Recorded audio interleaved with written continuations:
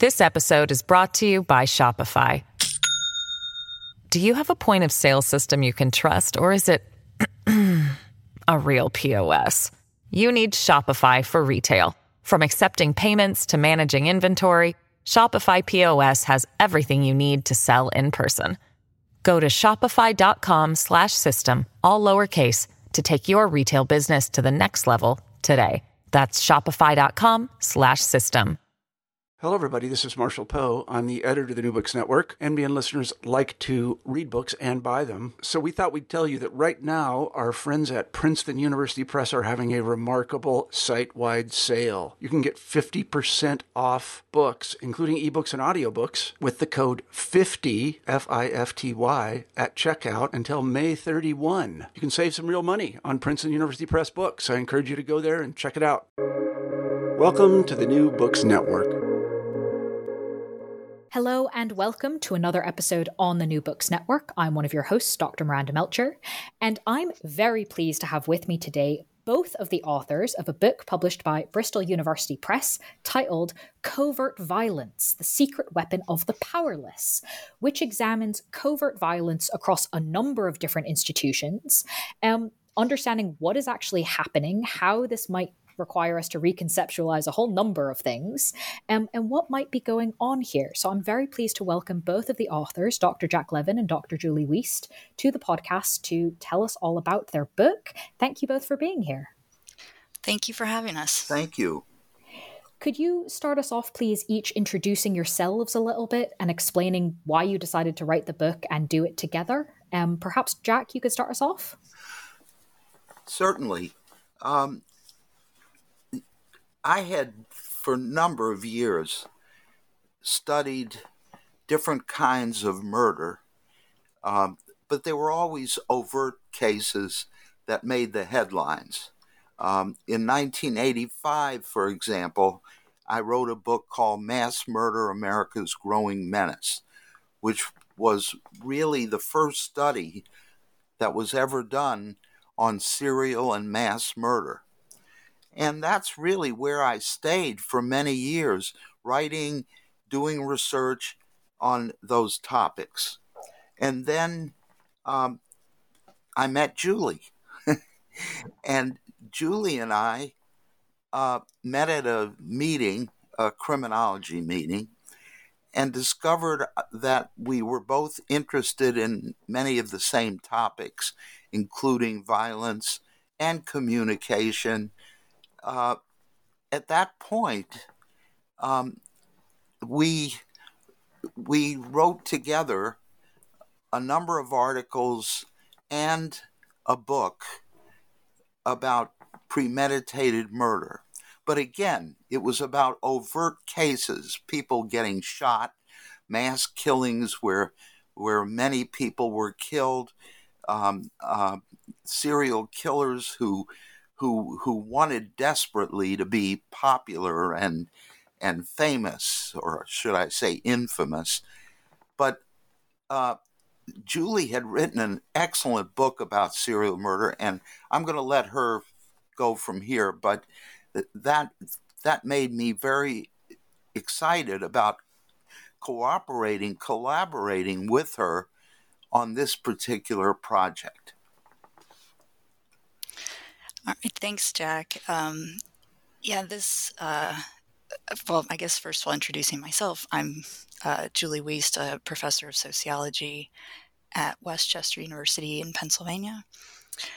And I agree, once we started writing together, it clicked. We have very similar writing styles. We almost always agree on our analysis and our perspective. And as far as this book, I think we just had such a nice time writing the last one together. It just flowed and went very easily and quickly. So we knew we wanted to write another one. As far as this actual topic, it started with us having a conversation about the incidents of homicides that are meant to look like something else, whether that's meant to look like an illness or an accident or even meant to look self-inflicted. And we agreed that those homicides must exist, but there wasn't, any data out there. So we assume they exist, especially because, making a murder look like something non-criminal would be a rational strategy for a killer. So, no criminal death, no death investigation. And we were also familiar with some cases where the strategy had temporarily worked and allowed killers to go free for sometimes years before being discovered. So it also seemed like an important area to study, given how few deaths, at least in more wealthy nations, are officially considered homicides. So in the U.S., for example, which has a much higher homicide rate than in comparable nations, homicides still account for less than 1% of all deaths. And so we started with an exploratory study, just, sort of based on, having several conversations like this, and identified cases where deaths that were first officially classified as natural, accidental, or self-inflicted, and then were sometime later officially reclassified as homicide. We took a close look at all of at those that we could find in a specified time frame. And the results of that study really, I think, opened our eyes and laid the foundation for this concept we developed of covert violence. And then, of course, the foundation for the book. Thank you both for that introduction, kind of both of your partnership and, of course, of the topic for this book. Picking up, Julie, on what you were just sort of finishing there with, can you tell us a bit more about having done this exploratory study and investigation of different cases and how they're categorized? What have you both determined sets covert violence apart from other forms of violence? Yes, excellent. Excellent question. Covert violence is distinct in multiple ways, though it's important to note that all forms of violence share the potential for irreparable damage to individuals, families, and communities. But one important difference is that acts of covert violence are far more difficult to detect than overt forms. Covert violence is typically meant to either go undetected or to appear to be a non-criminal event. So that could be maybe a steady poisoning over time that resembles a long-term illness, or maybe an arson that looks like an accidental house fire, maybe a fatal fall that has the appearance of a freak accident. So when covert violence is carried out convincingly or effectively, the most plausible explanation might just be readily accepted by all parties involved with little or no follow-up investigation. And it also appears to us that second looks on cases that have already ostensibly been solved or, already been classified as something other than homicide, those second looks are very rare. And even when they do occur, the bar is high for reclassification, and evidence may no longer be available. Witnesses may not remember, so it can be very difficult that even if there is suspicion and a second look is made, it still can be difficult to prove such cases. And of course, all social institutions have limited resources that might prevent officials from taking what might seem to look like extra steps. So we do hope that this book helps to raise some awareness of the potential prevalence of these acts, and especially their hard to detect nature, because we need to develop some better techniques to investigate, what are potentially cases of covert violence that don't necessarily look like it on the surface. Yeah, Jack, do you want to add anything? Well, Julie is absolutely right. And most of these cases, when they occur, become cold cases. They're not discovered to be murders. Sometimes for many years, we found one case that was originally seen as an illness, and then 44 years later, it was seen for what it really was, a murder. And so these are cases that are difficult to find. And in fact, we had a lot of trouble at first. And then what we decided to do is to use the Nexus database of U.S. news sources as well as a Google search. And we were able to uncover 53 deaths that occurred over the period from 1975 and 2019. And these deaths were officially reclassified as homicides, but only during the 3-year period of July 2017 to June 2020. Most of these were not the typical overt cases that we all see in official statistics. For example, the FBI says that 85% of all murders are committed by means of firearms or stabbings. Well, most of these are committed in almost every other way you can think of.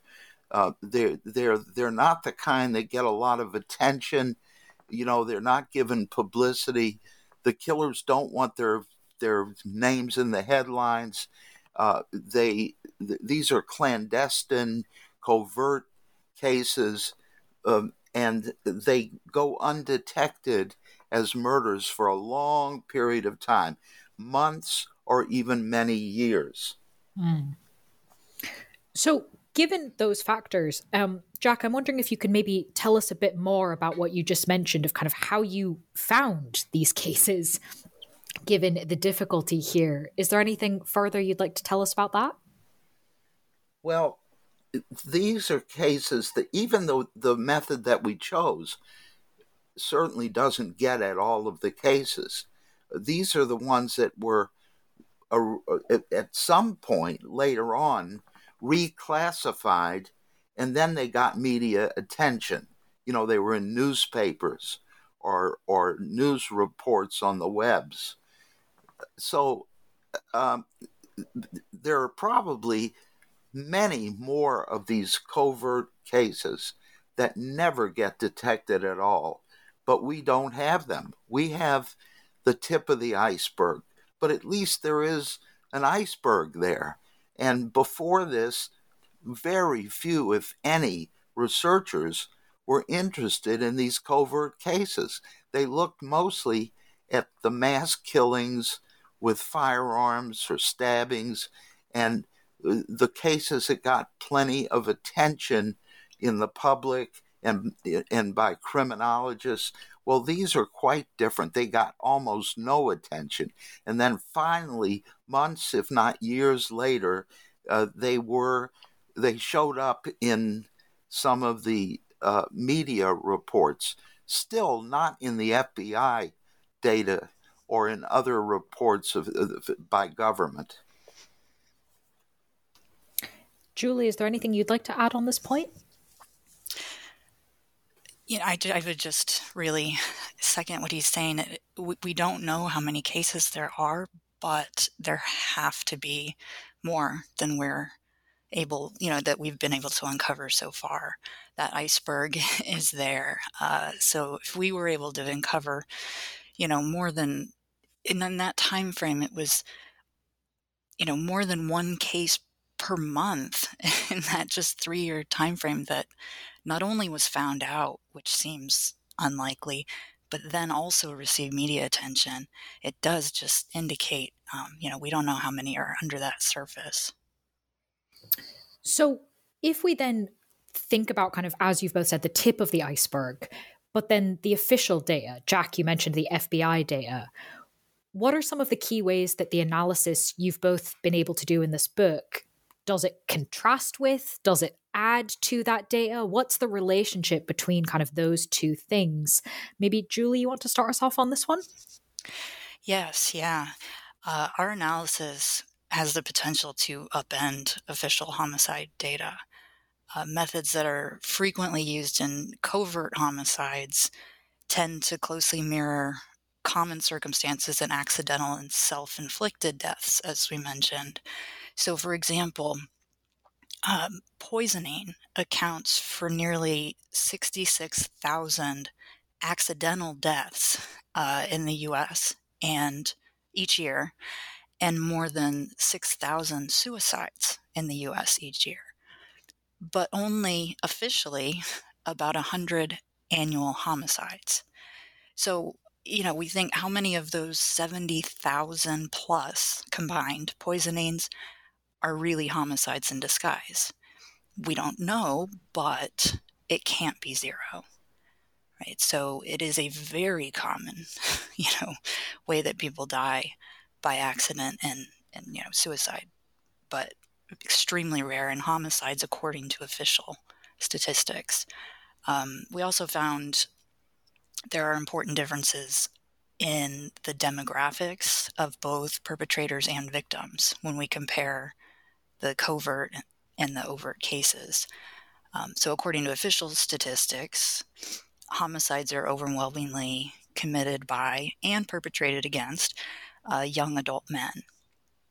And that's not just a U.S. phenomenon, but our study found a larger pool of women involved in covert homicide as both perpetrators and as victims. So if we're looking at FBI data, women are identified as about 12% of perpetrators of homicides. And in our data, they were about a third. And in terms of victims, the FBI statistics have women as being victims about 22% of the time in homicides. And in our data, it was almost 50%.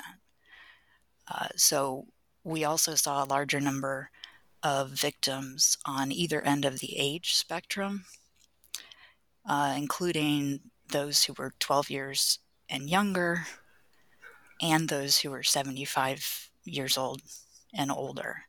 So again, those outliers that are extremely rare in the official statistics, we did have a higher incidence. And then I would also say the relationships and the motives involved in covert homicides were different compared to overt ones. Covert cases appear even more likely to occur within families and almost never among strangers. So in the FBI data, where there is a known relation, and oftentimes there isn't in these overt cases, but the FBI data puts the figure around 19% of homicides are perpetrated by strangers, and in our data it was less than 6%. And so the more common sort of motivations in the overt homicides are arguments and conflicts, and that was way less likely to be the motive in the covert cases that we looked at. And ours were more likely motivated by profit, pleasure, revenge. They tended to be much more often premeditated, like clearly premeditated, and much more kind of targeted to a very specific victim compared to those overt cases. Jack, do you want to add? This episode is brought to you by Shopify. Do you have a point of sale system you can trust, or is it a real POS? You need Shopify for retail. From accepting payments to managing inventory, Shopify POS has everything you need to sell in person. Go to shopify.com/system, all lowercase, to take your retail business to the next level today. That's shopify.com/system. Well, only one thing. The cases that get reclassified months or years later are often redefined thanks to a confession on the part of the perpetrator or the suspicions of a friend or a family member who won't let go of it and continues to target the police for their cooperation. Or there are other ways in which these cases come to the attention of authorities, but most of them never come to the attention of authorities, and we never know about them. Which is fascinating then to consider what your data has raised, as you've both just described to us. Thinking a little bit about, Julie, some of what you mentioned in terms of kind of motive and who the perpetrators are, perhaps you could walk us through a bit more why women particularly, or children, you mentioned kind of 12 and under, might use covert violence? Sure, yeah. So you of course said our subtitle when you introduced the book, and that is The Secret Weapon of the Powerless. So in explaining the patterns of covert violence, we emphasized the influence of three types of power and powerlessness. And that's physical power, economic, and personal power, which we kind of defined as an individual's ability to control the manner and direction of their own life, as well as to receive the respect and treatment from others that they think they deserve. And so in most, if not all societies around the world, women on average have less access to all three types of power. Physically smaller on average, on the losing end of the gendered pay gap, and subject to social norms and beliefs that tend to privilege aspects of masculinity over femininity. And so with less access on average to powerful positions within social institutions, women who are looking to attack, to use violence, would find covert violence especially appealing, given this lack of power in these areas. And traditional gender roles also tend to present more opportunities for women than for men to attack in surreptitious ways. For example, expectations for women as caregivers means that they're more likely to be responsible for food preparation and serving food, which presents opportunities for poisoning, a common covert method. And assumptions about women's nurturing nature may reduce suspicions of any kind of nefarious intentions, while simultaneously placing them in greater proximity to the most weak and vulnerable among us. So in similar ways, in some different ways too, children also lack access to all three forms of power, especially compared to young and middle-aged adults. Generally smaller in stature, children, those are often, the smaller children are often the targets of bullies. They may be, picked on by their peers. Most children lack economic means, at least, that they have sole control over, and also lack a lot of autonomy, compared to adults. So feeling powerless or being denied what they see as their just rewards also leads to frustration for children and potentially a desire to lash out. So our research seems to indicate that the covert violence typically committed by children, though, is less likely to be fatal compared to the adult perpetrated. But it's nonetheless quite damaging. And so those are a couple of ways that we've linked that, that powerlessness, maybe not having the ability or access to act overtly, is potentially why we see more of these perpetrators in covert cases as, women and on either end of the age spectrum. Thank you for taking us through that. And it does, as you said, it's right there in the subtitle, but good to discuss in a bit more depth. Jack, is there anything you'd like to add on this point? Not really. I think Julie covered it. Fair enough. I'd like to move then to another social institution in the book, away from the family for a moment, because another place that the both of you talk about covert violence is in educational settings, in, for example, primary school, secondary school, kind of pre-university education.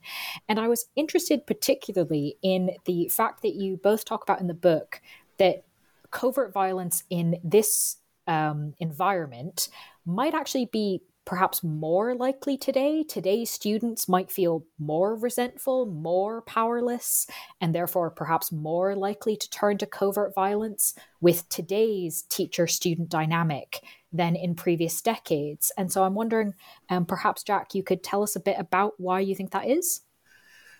Well, actually, the change in the relationship between teachers and students and their parents really changed dramatically in the late 1960s and then carried on from there into the present.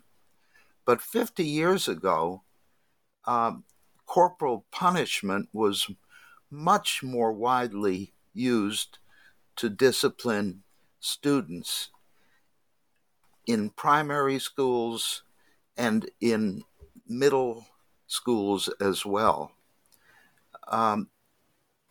What happened after that time is really amazing, because the teachers lost the authority that they had in the classroom, and student rights became much more important in our culture. And so many times when students would complain about the behavior of a teacher, it would be taken to court.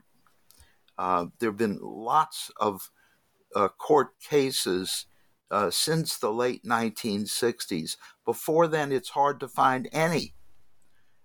So the informal relationship between the students and the teachers, and often their parents as well, was replaced by this much more formal way of protecting student rights. And by the way, the outcome of most of these court cases was to do exactly that, to protect the student and to punish the teacher. So teachers definitely lost a lot of their authority at that period. At one time, even the most humiliating punishments for student misbehavior were largely regarded as acceptable. But that no longer is true in most schools today. And instead, we see more punishment of teachers than we see of punishment of students.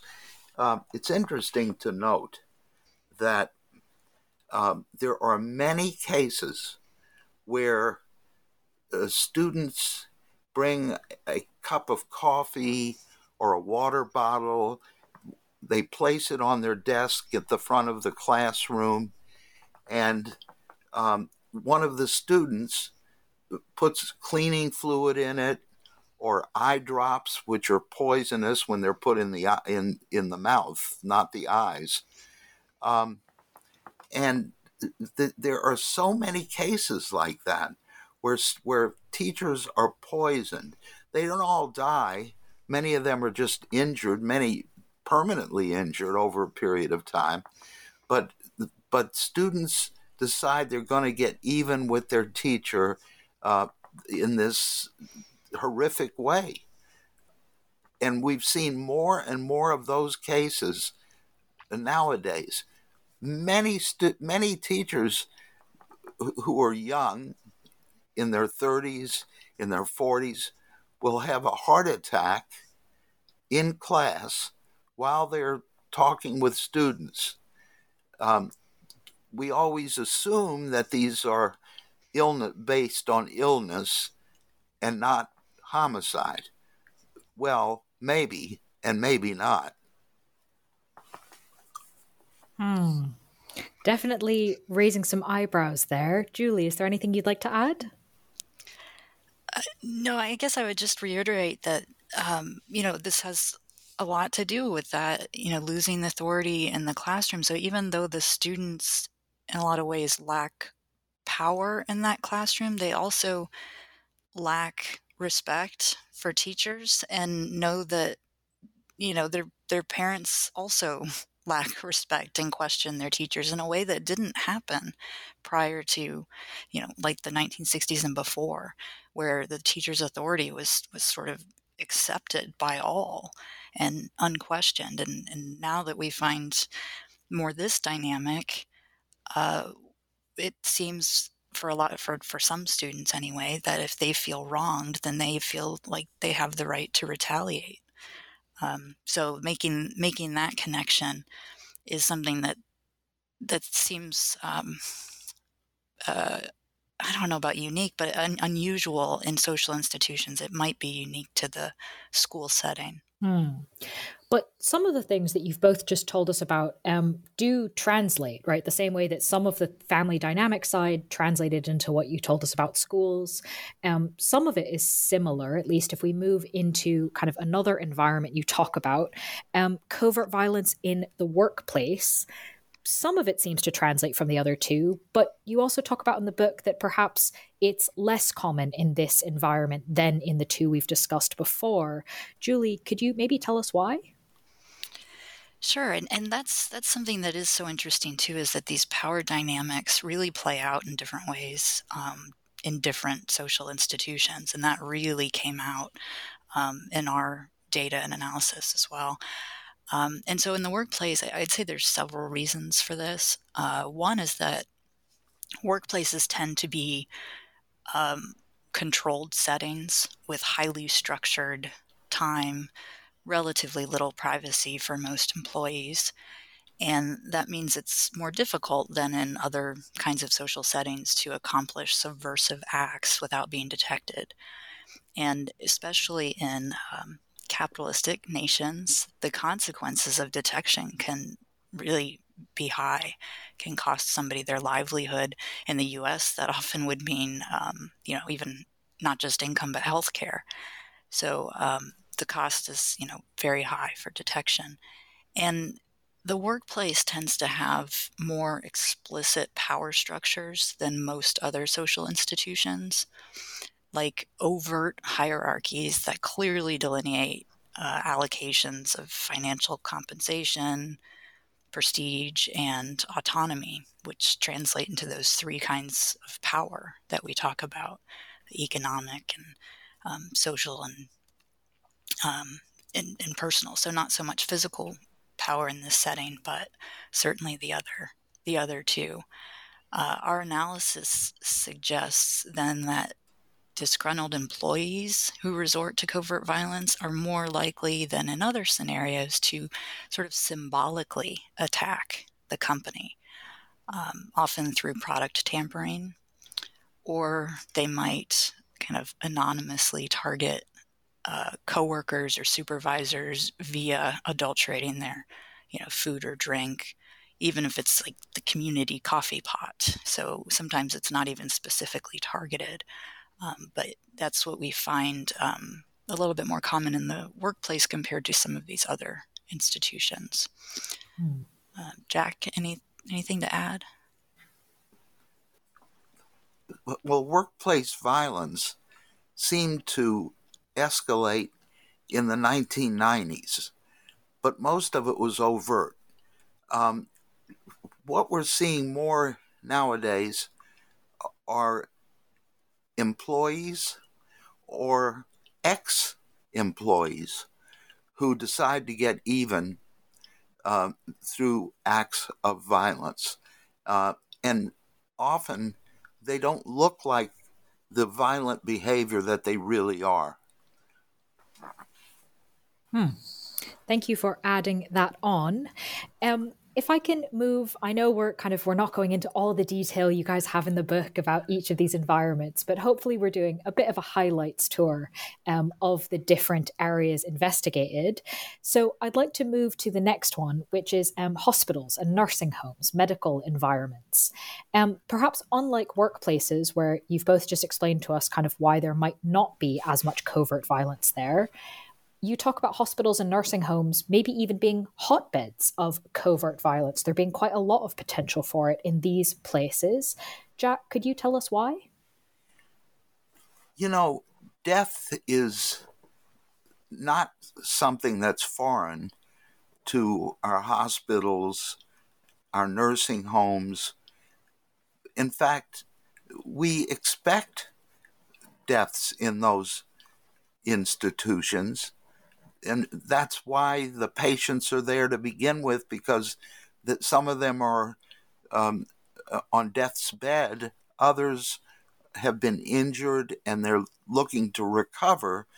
But it gives some of the personnel, the medical personnel, an opportunity to take lives because it doesn't look like it's something murderous. It looks, in fact, something that you would expect to happen, that some of the patients will not live as a result of their stay in the hospital or the nursing home, especially those who are elderly and are in institutions where many of the patients die over a short period of time.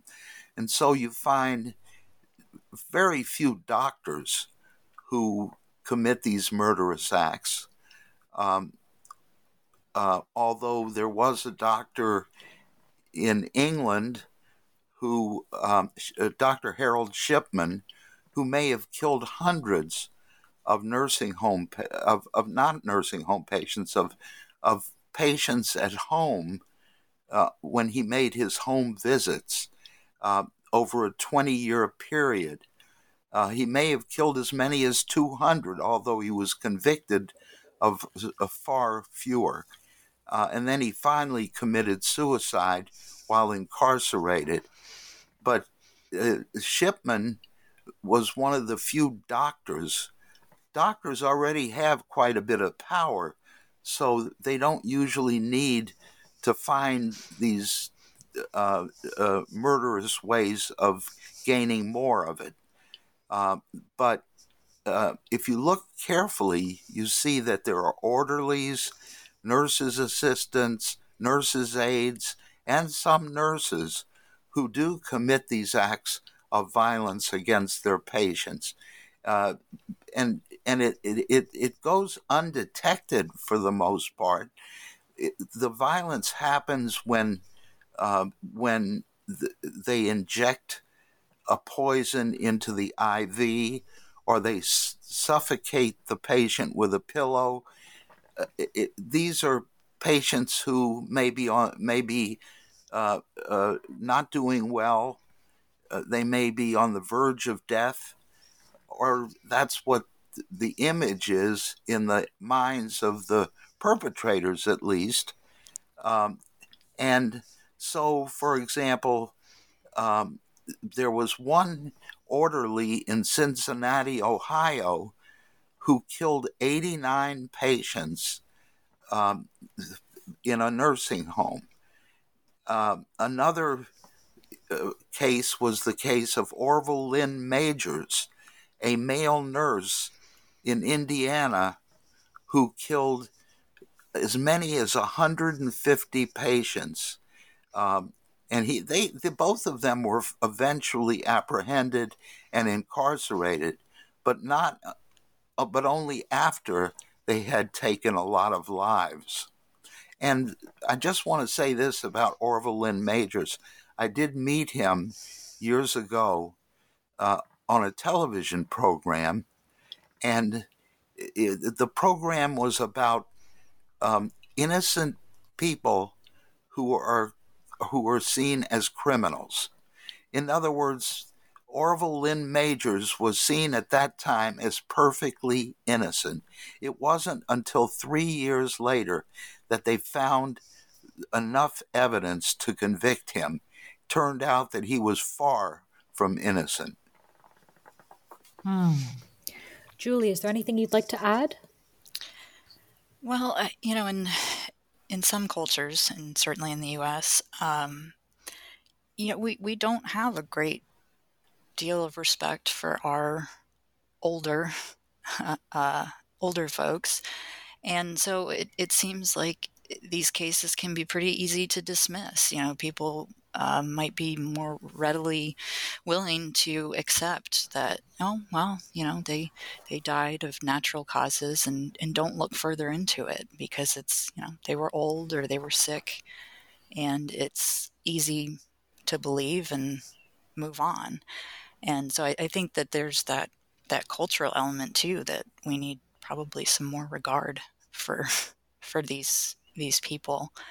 And then the other thing that I would say is that hospitals also, you see some of these cases where there's maybe a nurse that, injects air into an IV or into a vein, and there's also drug overdose. There are ways to make it, to conceal this kind of violence that are not as available in other kinds of social institutions. An overdose of insulin, can look like a naturally occurring event. So they have access also in these settings to drugs and other things that can make it look like, an unfortunate but naturally caused death. Yeah, no, lots of factors there that, the combination of kind of the extent to which people pay attention, as well as the power dynamics and the, I suppose, opportunity or things that are available to make it happen. So, yeah, all those things combined, I can understand why this is such a possible environment for it. But are there things in any of these environments, on kind of the topic of covert violence more broadly, that could help this be reduced or prevented, or maybe even as an initial step better known? Are there anything like that, Julie? Yes. The short answer is yes. But it does appear to be more complex compared to reducing or preventing overt forms. And the obstacle that I think will need to be overcome first is that covert violence is not yet collectively recognized, as you alluded to, by authorities or by the general public. So we hope that our book contributes to raising that needed awareness, but it will take more time and I think lots more effort to have any kind of widespread impact. And of course, collective recognition of covert violence is just the first step. Law enforcement agencies and other authorities would need to prioritize the detection and investigation of these kind of more passive and nuanced methods that tend to be used in these cases. Things like poisoning, drug overdoses, drowning, arson, and suffocation. So that means committing more resources, which are always seem to be in short supply, including funds and personnel. So that would also require solid public support. And but with that said, that maybe the most promising strategy, although also difficult to accomplish, is to tackle the source of the problem, which is social power. Covert violence is tied to feelings of powerlessness or marginalization. That seems pretty clear. And also the associated shame and distrust that often come with those experiences. So we should find more effective and safer outlets for members of society who feel this way, feel marginalized, who feel shame and distrust because of powerlessness, and at the same time work to reduce the entitlements of high status groups. Privileges like that not only contribute to other people's marginalization, but they're also likely to lead to frustration, anger, and violence when members of high status groups feel like those entitlements have been denied to them.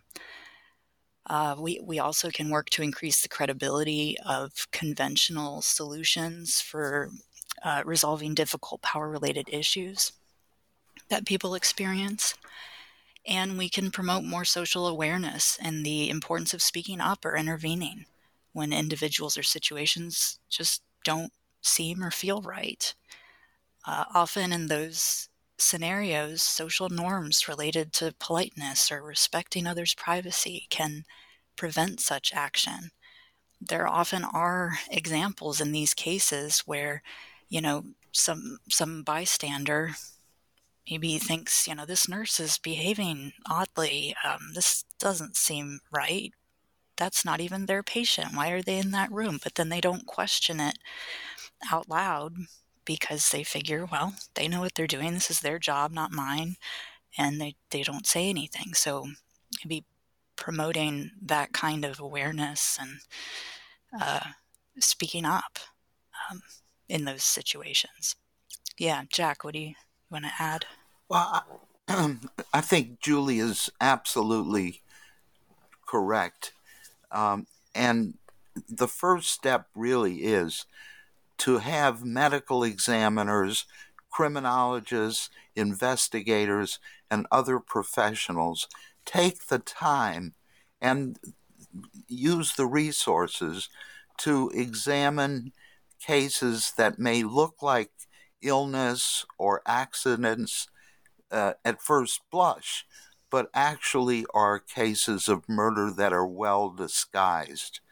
That is something that we need to do, and whether we will do it in the future, I don't know. But we're hoping that our book provokes somebody and some group to think hard and long about cases that looked benign and are really quite malicious. Well, that actually, in fact, kind of brings me to my final question quite nicely, because as you both discussed right at the beginning, Jack, you sort of started us off describing the work you've done before this book, the work Julie's done, what you've both done together. This is clearly a topic of long-standing interest to the both of you, individually and as a team.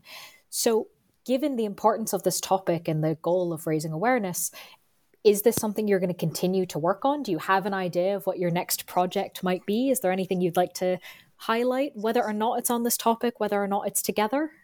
Jack, perhaps you'd like to go first? Well, Julie and I definitely will maintain our interest in this topic. In the short term, however, we are in the process of writing a chapter on serial murder for a handbook on violence, which is to be published later this year. So that's really where we are at the present time. Yeah, we're talking about expanding our data set on the reclassified deaths, and if we can get an even better data set than what we had used in the original study, maybe we can uncover some additional nuance about these cases. Brilliant. That's certainly true. Well, I think there's some really interesting work to be done on this further, even beyond the book, but there is obviously so much in the book. So for anyone who's curious about this and wants to get into more of the details, the book itself is titled Covert Violence, The Secret Weapon of the Powerless, published by Bristol University Press, if you want to go read all about it. Jack and Julie, thank you so much for being with us on the podcast. Thank you, Miranda. Thank you very much.